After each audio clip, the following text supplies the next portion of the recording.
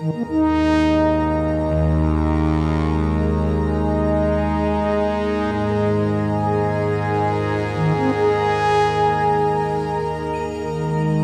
and welcome to Ships of the Star Trek Universe, the collaboration podcast between Ship Talking Pod and Hero Collector. I'm Brandon, your host for the podcast, as well as the executive producer and host of Ship Talking Pod, and I am joined by the awesome, the great, the amazing Ben Robinson and John Ainsworth from Hero Collector. Thanks again to you both for joining me again. How are you? Great, thank you. Good to be here. Fine. I'm looking for this awesome person, but I am very happy. You know it. Well, it's great to be here, and I'm actually really excited for our episode for this one because Seven of Nine's Fenris Ranger is pretty different than, many ships that we've seen as of recent. So we're going to get to that in just a bit.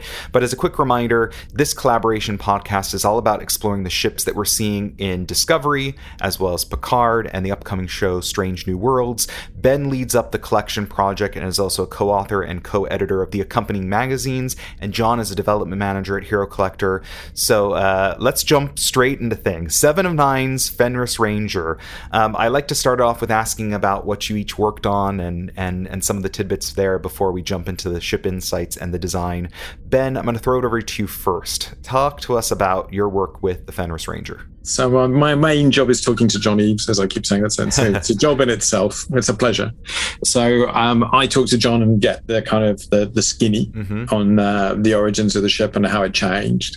And I generally kind of oversee things. So if John has any questions, I do my best to help him. Awesome. And what about yourself, John? Well, the thing about working on models from the current shows is that we're getting the actual, production 3D files. So there's not an awful lot to do at the beginning anyway. Really, we're just taking those files and converting them into such a way that our manufacturer can then turn them into a physical model. And actually, the Fenris Ranger was one of the most straightforward productions we had, at least from my point of view, which is very good. So it was actually comparatively an easy one. Well, that's cool to hear. Well, I know we only saw it for a brief moment, of course, before it ran into that shield after helping La Sirena and taking out the bird of prey, which we talked about on the last episode.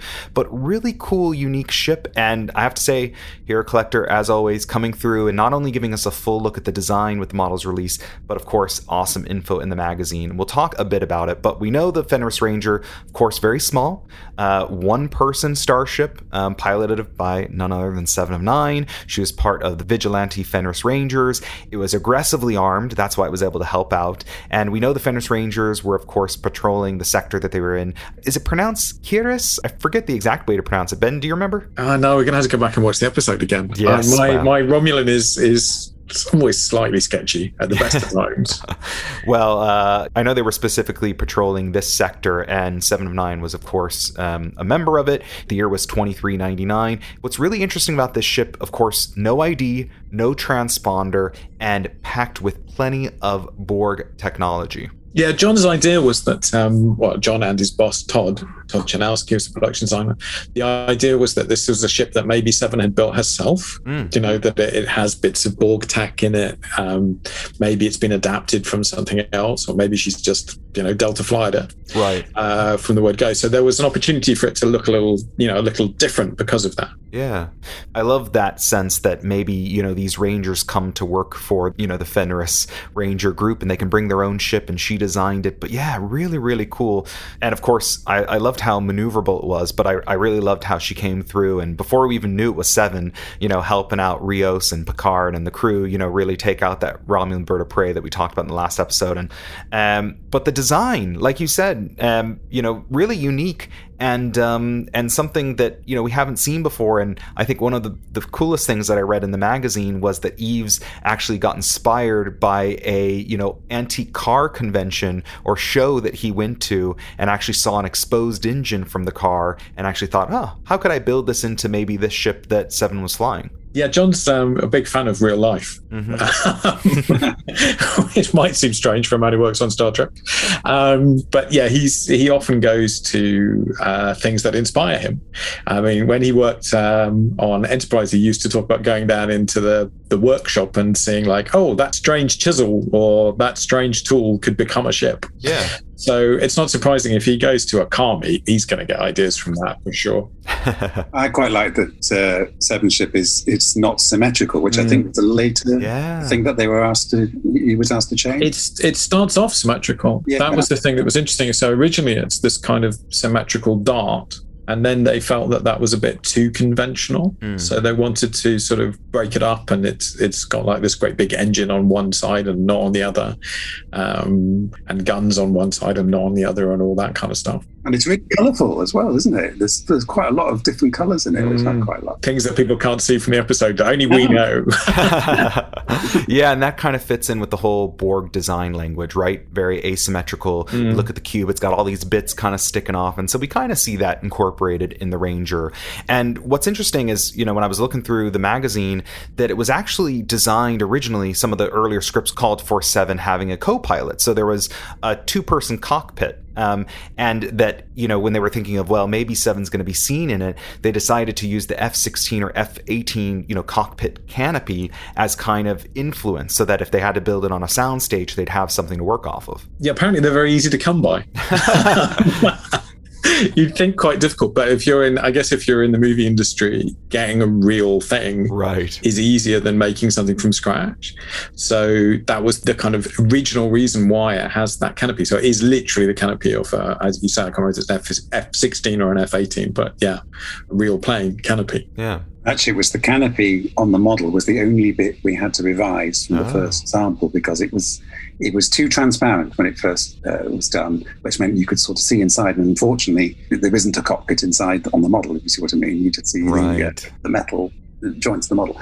So I asked them to make the canopy a bit darker, so you couldn't see inside and spoil the illusion. Yeah. I mean, originally, I think they were expecting you to see much more of the cockpit and the pilot. Because like you were saying, there were originally two pilots. I said to John, who was the other pilot? And he said, well, I don't know.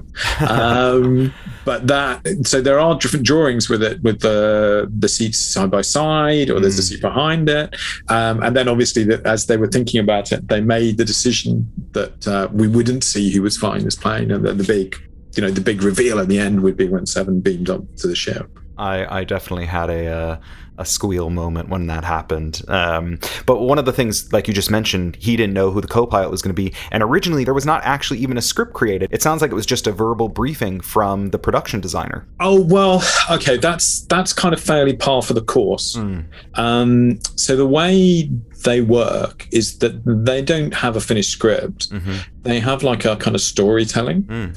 So the producers will sit down with the production designer and will say to them, okay, so in this episode, there's a big scene where, and in that case, they'll be like, okay, so this classic bird of prey comes in and attacks them, and then this mystery ship, this little fighter, comes out of nowhere and attacks them and saves them. And that would be about as much as they knew. Right, okay. I mean, they knew that actually the mystery ship was being flown by Seven, and that she was now this kind of solo operator, renegade person.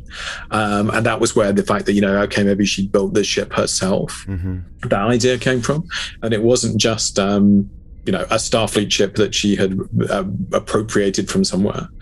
But that's the kind of level of detail the art department normally has on every ship. Right, okay. And one of my favorite part of these episodes that we put out for this collaboration podcast is getting to pick your brains a little bit about some of the behind-the-scenes magic that might have gone in.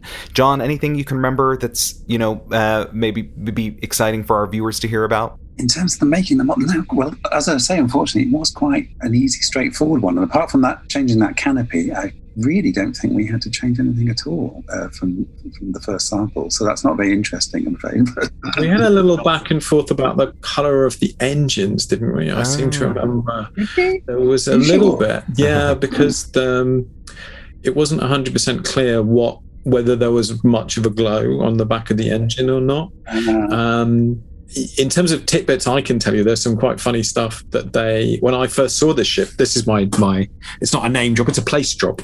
When I went to visit John on the Picard set, you go up into the office and there's all this artwork on the wall, and there's a drawing of Seven Ship flying past the Borg cube.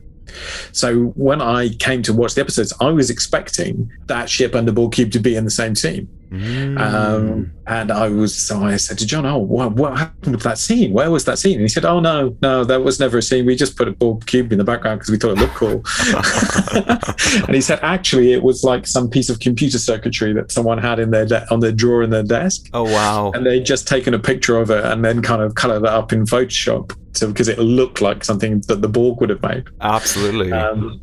So yeah, I was all tricked, expecting to see. I thought when the ship was destroyed, I was thinking, oh well, she's Seven will have to come back in another ship when she's at the artifact, but it never happened. Yeah, we'll have to see if any other Rangers make an appearance in the next season. We'll have to stay tuned, and of course, if that ship comes out, we'll be talking about it here. Thanks to everyone for tuning into this episode, and of course, stay tuned for more as we dive deeper into more ships we're seeing. But before we plug our socials and say goodbye, as a teaser for the next episode, we're actually going to have a double header, and we're going to discuss 2 ships in the same episode, and that will be the Romulan Vessel and Narek Snakehead. Both of them showed up in season 1 of Picard, so stay tuned for that next. Ben, can you remind everyone how they can obtain these models or subscribe to the collection? Yeah, so there are 2 ways of getting it. You can either sign up and get every single ship, make sure you never miss one. Or you can just buy them individually from the store. And then you have to hope that they're in stock, which we always do. So if you go to herocollector.com/Star Trek Universe, then you'll get a choice. You can go whichever path you want to go down. Amazing. And John, can you remind everyone of Hero Collector's social media channels? Sure. You just search for Hero Collector on just about any social media channel, which is like Twitter, Instagram, Facebook, all of them. You'll find us. And Ship Talking Pod is also on Twitter and now on Instagram ourselves. You can also get details at shiptalkingpod.com. And do make sure to give us a follow on the different social media channels, as we will be launching a giveaway specifically on Twitter, but we'll link you to it from our other channels for each of the models we discuss here. So expect to see the Fenris Ranger up within the next day or two, if you're listening to this when it launches. Otherwise, stay tuned for future ones if you're catching this on the replay. But make sure to keep an eye out, because we will launch them for all of our ships that we discuss here. And of course, Ship Talking Pod is on Patreon. In return for your support, which makes everything we do possible, we provide special benefits, including expanded episodes of our main pod. You can chat with some of our guests in the Discord channel. Also, special patron-only giveaways. Head to patreon.com/shiptalkingpod for details. John, Ben, thanks so much for joining. Thanks, of course, to our listeners, and we will catch you all in the next episode. Thank you. Bye-bye. Goodbye. Bye.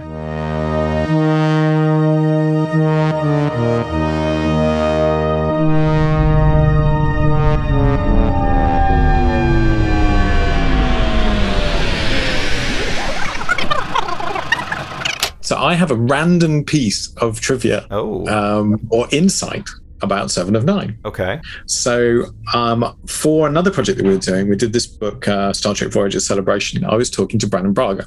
And Brandon said to me, the scene when 7 beams onto La Sirena, and the first thing she does is ask a question. And he said, let me give you a little insight, a little secret. 7 never asks questions. So if you go through every episode of Voyager, we never once had her ask a question. That she would always state something and then demand that other people tell her something, but she would never actually ask a question because she thought she knew better. That is absolutely amazing.